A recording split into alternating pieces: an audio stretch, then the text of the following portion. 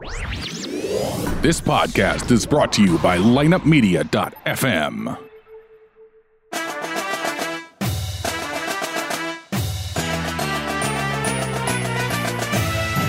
You're listening to Valley Football First and Goal, the official podcast of the Missouri Valley Football Conference on the lineupmedia.fm network. Now, your host, Kelly Burke. Welcome to the MVFC First and Goal podcast, Spring Ball Edition. I'm your host, Kelly Burke, and today pleased to be joined by the new head coach of Indiana State, Curt Mallory. Coach, welcome to the show. How are you? Well, great. Thanks for having me.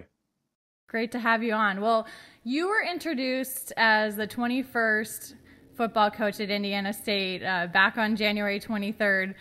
Tell me, what has the past 2 months or so been like for you, and how have you balanced all the immediate needs that come with taking over a program? Well, it's been crazy, but it's been a lot of fun. One of the first things that I wanted to do when I got on campus is I wanted to meet the football team. I drove from Indianapolis Airport straight to Memorial Stadium and met with the team. And we had a recruiting weekend going on that weekend, and so I had to recruit as well.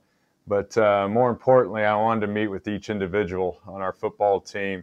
And we started meeting that night, Friday night, and we went until about 1:30 at night. And then I got back with them early in the morning, about 5 a.m. until about 8 a.m. until had breakfast with recruits. So it was nonstop, recruiting, getting to know the players, and getting on the road recruiting, which we had to put together a class in a short amount of time, which we were able to do. And then, of course, putting together a staff. And as excited as I am to be here, I'm even more excited of the men that are going to be part of our coaching staff.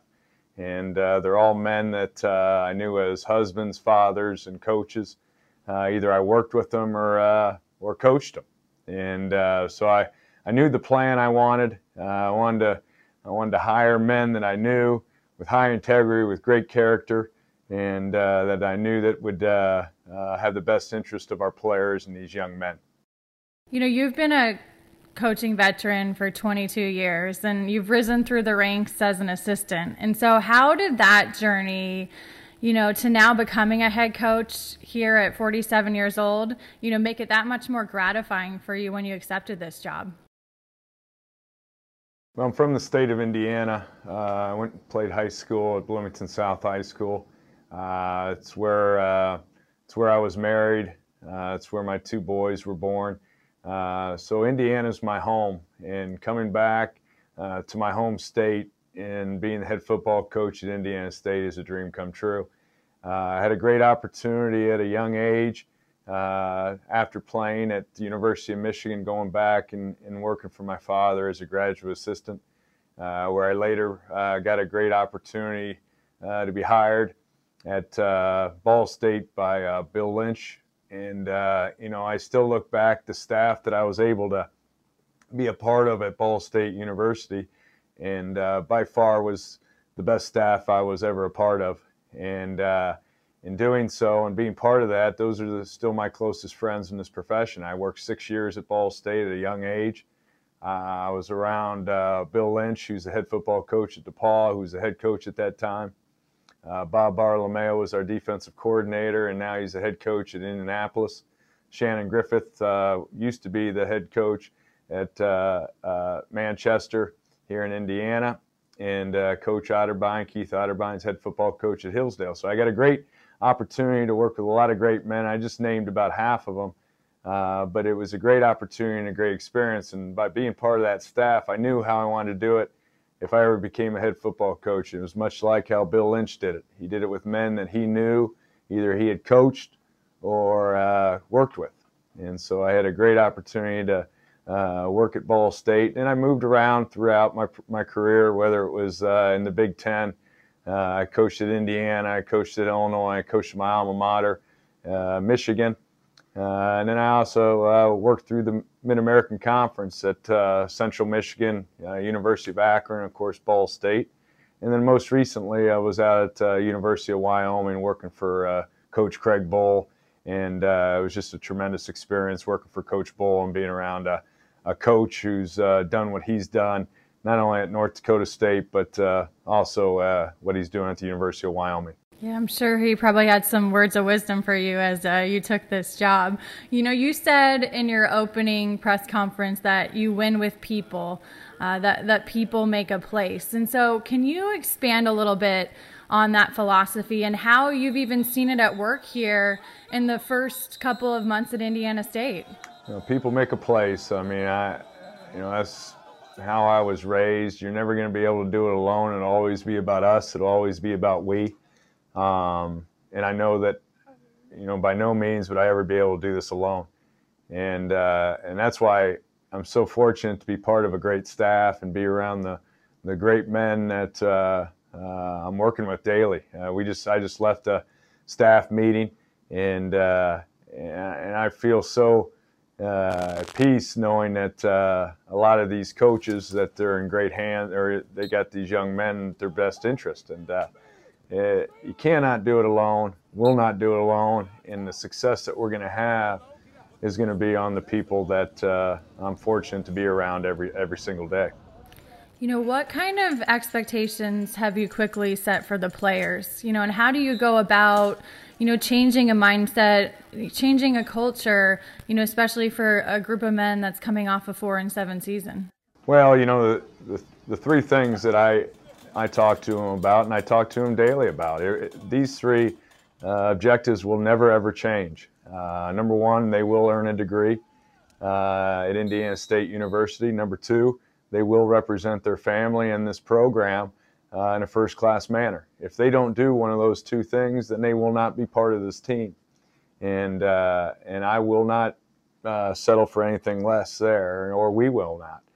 And then the third thing is our ultimate goal, and it will always be our ultimate goal, will to win the Missouri Valley Championship. And those are the three expectations that we talk about daily and will always strive for. As you mentioned, you grew up around the game of football. Your dad, of course, being the winningest football coach in Indiana University history. Your two brothers coach in the NFL currently. Doug, the secondary coach with the Atlanta Falcons, and then Mike is an assistant special teams coach with the Jacksonville Jaguars. Was coaching a given for you, as a career path? And unlike your brothers, why did you decide the college game was where, you wanted to be? Well, I think, with my brothers and myself, watching my father coach, it was always a passion, and the difference that he made in young men's life, I think was an easy decision for my brothers and I to choose this career path. We would go to practice and we would see how he approached each and every day. And then, I still come across so many players that my father made an impact on. And, and it was easy for my brother Mike or my brother Doug or myself to want to go into this great profession. And, my sister, I know she's has done her role in coaching some too, maybe not at the collegiate level, but she's been a teacher and doing some of the things too. And I know the impact that he also had on her as well. In February of 1988, you committed to play football at Michigan, which is where both of your older brothers went. You did have an offer to go play for your dad when he was the coach at Indiana. And so how did you weigh that decision? And is that something that you and your dad, joke about to this day, that you decided to go play at Michigan? Because, as you mentioned, you were a graduate assistant coach under him at Indiana. Well, I think, with my brothers and I, we all went through the recruiting process, and we all had other opportunities other than to play for my father or go to the University of Michigan. At that time, my dad, his closest friends in this profession were coaching at the University of Michigan. And so when my brothers went through it and I went through it, my dad, he let us all go through the process. We took our 5 visits or went and looked at other places. But at the end of the day, there was really only 2 decisions that were going to be made, or 2 places. And, when it got to me, it was kind of, I don't know if it was a joke, but I knew it was coming, that, you know, and it was the same thing he said to Mike, the same thing he said to Doug, and the same thing he said to me is, you know, you can go wherever you want in the country, but you're just going to have to decide between Indiana and Michigan. And I knew where he was getting at. I knew that at both places we were going to be taken care of, whether it was at Michigan or whether it was, of course, playing for him. And ultimately, that's what it was always going to come down to, is that he was going to put his sons in a position where people were going to look after him. The same philosophy that I've always gone by is people make a place. And he knew that the people that he had at where he worked, whether it was at Northern Illinois or Indiana University or at the University of Michigan, that they're going to look after his sons and have the best interest for them. You know, you'll naturally, you know, I'm sure you maybe already are, compared to your father and the distinguished career, you know, that he had. You know, I noticed when I was watching your opening press conference, you got emotional a little bit when you were talking about him. And he was there in the audience and obviously had a ton of pride sitting there watching you. And so how do you view those comparisons? You know, and what kind of relationship do you continue to have with your dad till this day, and what have you learned from him? Well, you know, I don't know about the comparisons. You know, that's obviously something that my brothers and I will always strive for. You know, just to try to have, you know, somewhat of a career that he had. You know, but I think in the end of the day, we all want to do it for the same reason. It's always about the kids, and it was always about that for my father. And at the end of the day, it was always about parenting, and it was always about teaching. And that's how it truly was watching him grow. But it was, my father had a huge impact on obviously all of us in a lot of different ways. And you know, obviously you know, we all strive to be, you know, him someday. But you know, I think I know he's proud of us all, and that we've chosen this profession. What's it like at family gatherings? I'm sure it's hard to get all of you guys together in the same place at one time with the different football schedules and the different off seasons. But, you know, when you, in particular, your brothers and your dad are together, what is that dynamic like? And does the conversation always turn to football? Oh, not necessarily. You know, it's talked about. It certainly is. It is our livelihood. But there are other things that we enjoy outside of football. But no, it is our livelihood. It does come up quite a bit in conversation. But to be honest with you, because of the profession, it's so hard that we all do get together. And, you know, the Super Bowl, for example, my brother Doug was in the Super Bowl, and it was an opportunity for everybody to get together and be around one another. And of course, I couldn't make it, had too many things going on here, but there's certain events that we get together, and you know, football always brings our family together, whether it be a coach's convention, whether it be a Super Bowl game, or a year ago the Falcons and the Jaguars played. So football kind of brings our family together, and it is our livelihood. My conversation with Curt Mallory continues shortly, but if you're enjoying this edition of the MVFC First and Goal podcast, check out all the Lineup Media Group podcasts featuring your favorite sports as well as non-sports content too. Now back to the show. You know, besides your dad, you mentioned some of these individuals previously in our interview, but who are some influential coaches that shaped you, and what have you learned from them? Well, you know, I would say, you know, I have an 8th grader right now who is moving from Laramie, Wyoming, and that was a hard move for me. It was a hard move going from DeKalb, Illinois to Bloomington, Indiana. And, you know, I think probably one of the most influential people that I was around was my freshman high school football coach, Al Gallo.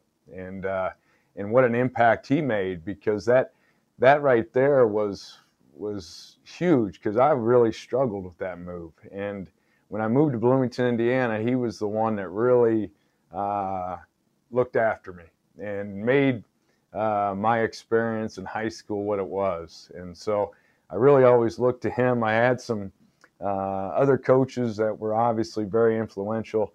I knew that along the way I was very fortunate. I had a great high school coach, Mo Moriarty, who's still the head football coach at Bloomington South. We worked together at Indiana University, so he was a huge impact and a very, very close friend of mine today. And then I had an opportunity to work with or play for Bo Schembechler and Gary Moeller and Lloyd Carr. And those were obviously tremendous experiences in my playing career. You know, when you were hiring your staff, you know, and you said, you know, they were obviously very familiar because you all coached together, most of you at Michigan under Brady Hoke. But what was the vision in particular that you sold them on?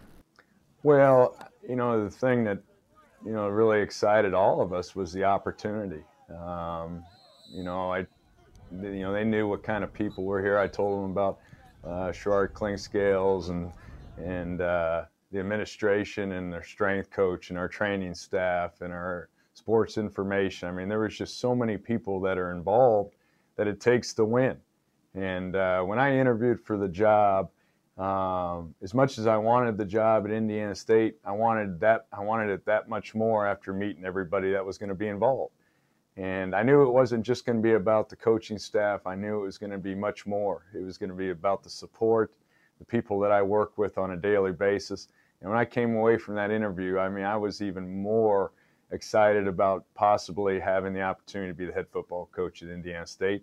And then when interviewing it, interviewing some of the other players or interviewing, some of the other assistant coaches, that was the thing I really stressed was, boy, as great a place as we can make this, you're going to be really impressed with the people that are going to be working with on a daily basis. So your staff obviously has this strong nucleus of coaches that were together for a while and really know each other. But what kinds of things have you done to develop and build chemistry with some of the newer and younger guys that you hired? And, you know, and I did think it was interesting that you do have 2 pairs of father-sons on your staff, which is neat.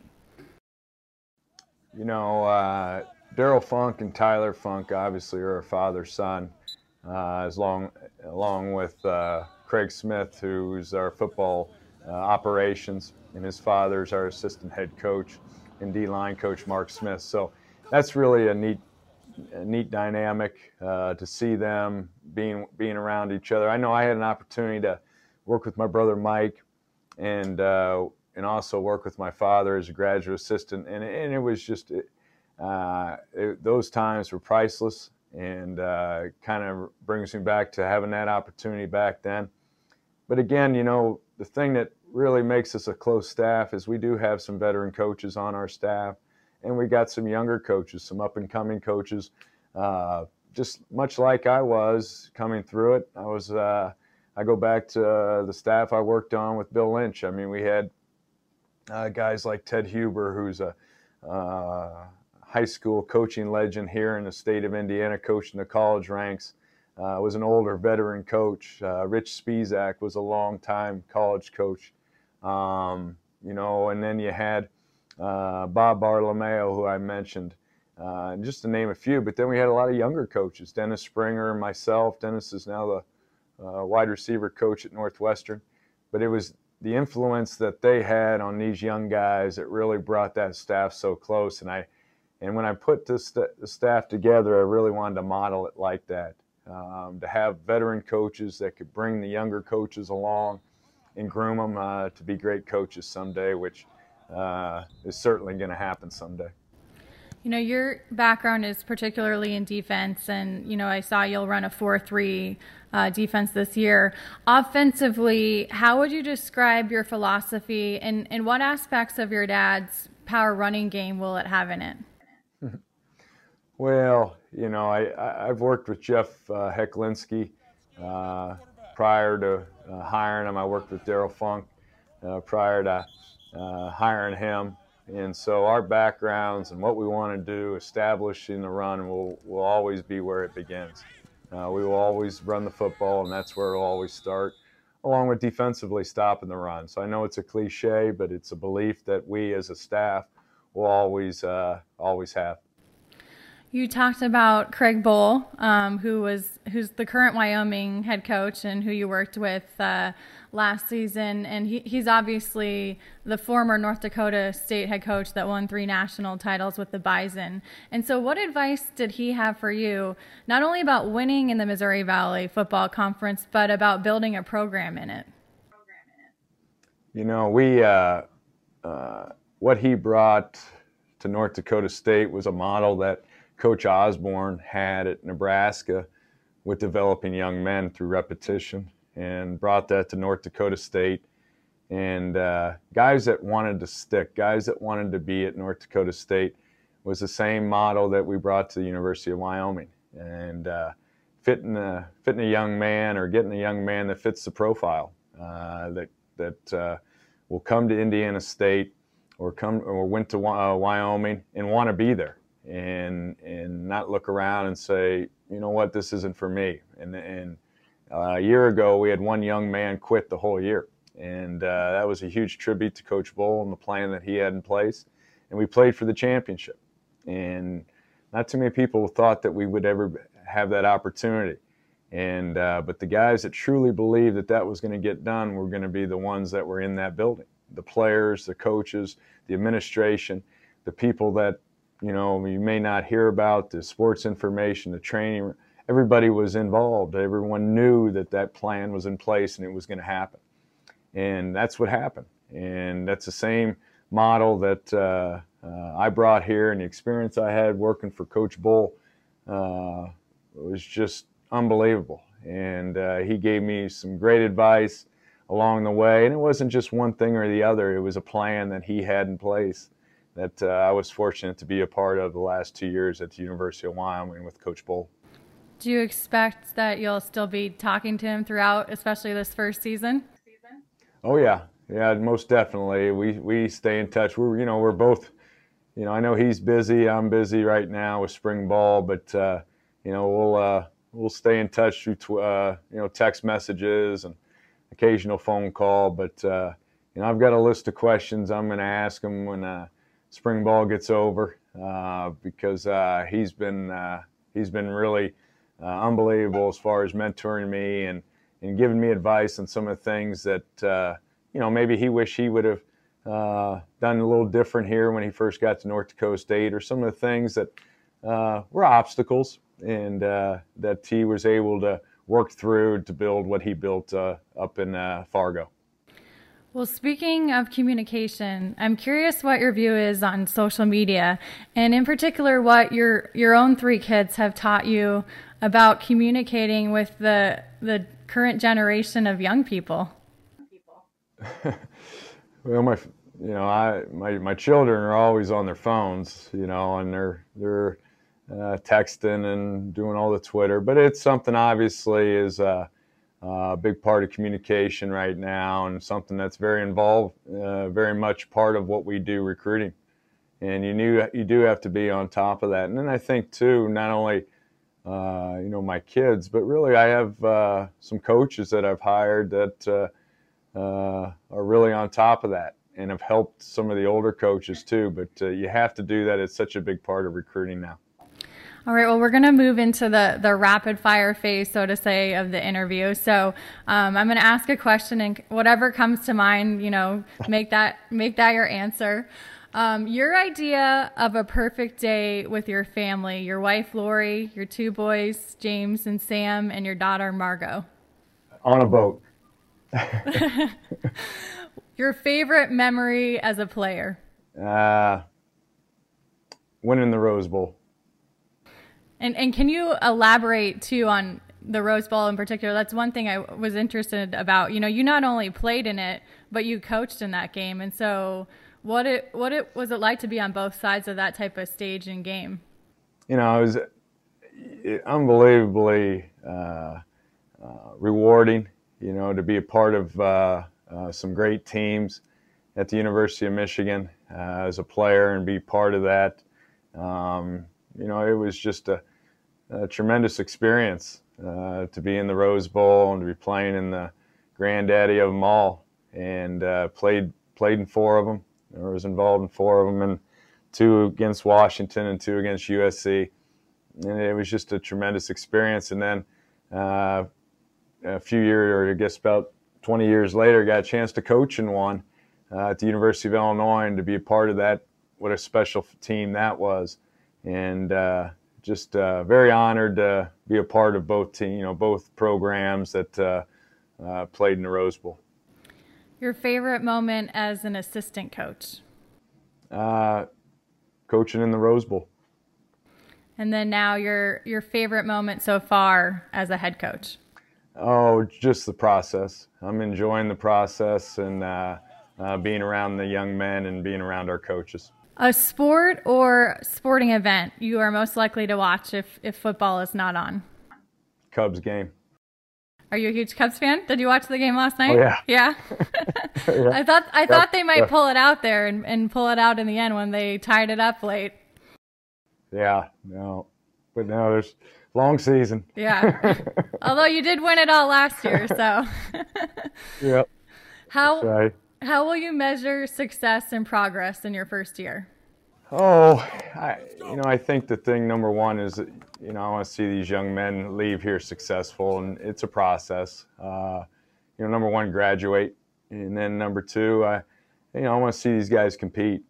And when we were at Wyoming, and you asked about one of the most gratifying things I think as an assistant coach that I had last year was being part of the Wyoming team. Because it was something that nobody thought that you could do. And I know Coach Bull would talk to people and say, we're going to beat Boise State, we're going to beat San Diego State, we're going to beat Colorado State, we're going to beat Air Force, and we did. And but no one was surprised except for the people outside the building. And that was probably, going back on the question, probably the most gratifying year I've ever had in coaching as assistant, was being a part of something that no one really thought you could do. And that's what is going to be the process here. We may not have a 10-win season next year, or a winning season, matter of fact, but to see him compete and to see him be in games and see him improve and get better, that's what I want to see next year, and that's what we want to see as a staff. What's the best part of being back in Indiana, your home state? Oh, being close to family and friends. Well, Coach, I appreciate you taking the time today, and I look forward to meeting you in person instead of virtually here in the coming months. Well, thanks for having me. Yeah, thank you, and good luck with the rest of spring ball. I know you guys just had your first scrimmage this past weekend.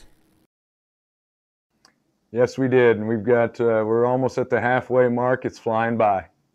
Well, if you like what you heard from Indiana State head coach Curt Mallory and our MVFC First and Goal podcast, be sure to subscribe, and don't forget to check out the many other podcast offerings from Lineup Media Group, including some of their newest shows, the 11th Inning Stretch, as well as the Drop podcast. Head to lineupmedia.fm for more info or to subscribe. You can also find us on iTunes and Stitcher. Tune in next week for another episode of Valley Football's First and Goal with Kelly Bird, the official podcast of the Missouri Valley Football Conference, only on the lineupmedia.fm network. Be sure to subscribe on iTunes, Google Play, Stitcher, and anywhere you get your podcasts.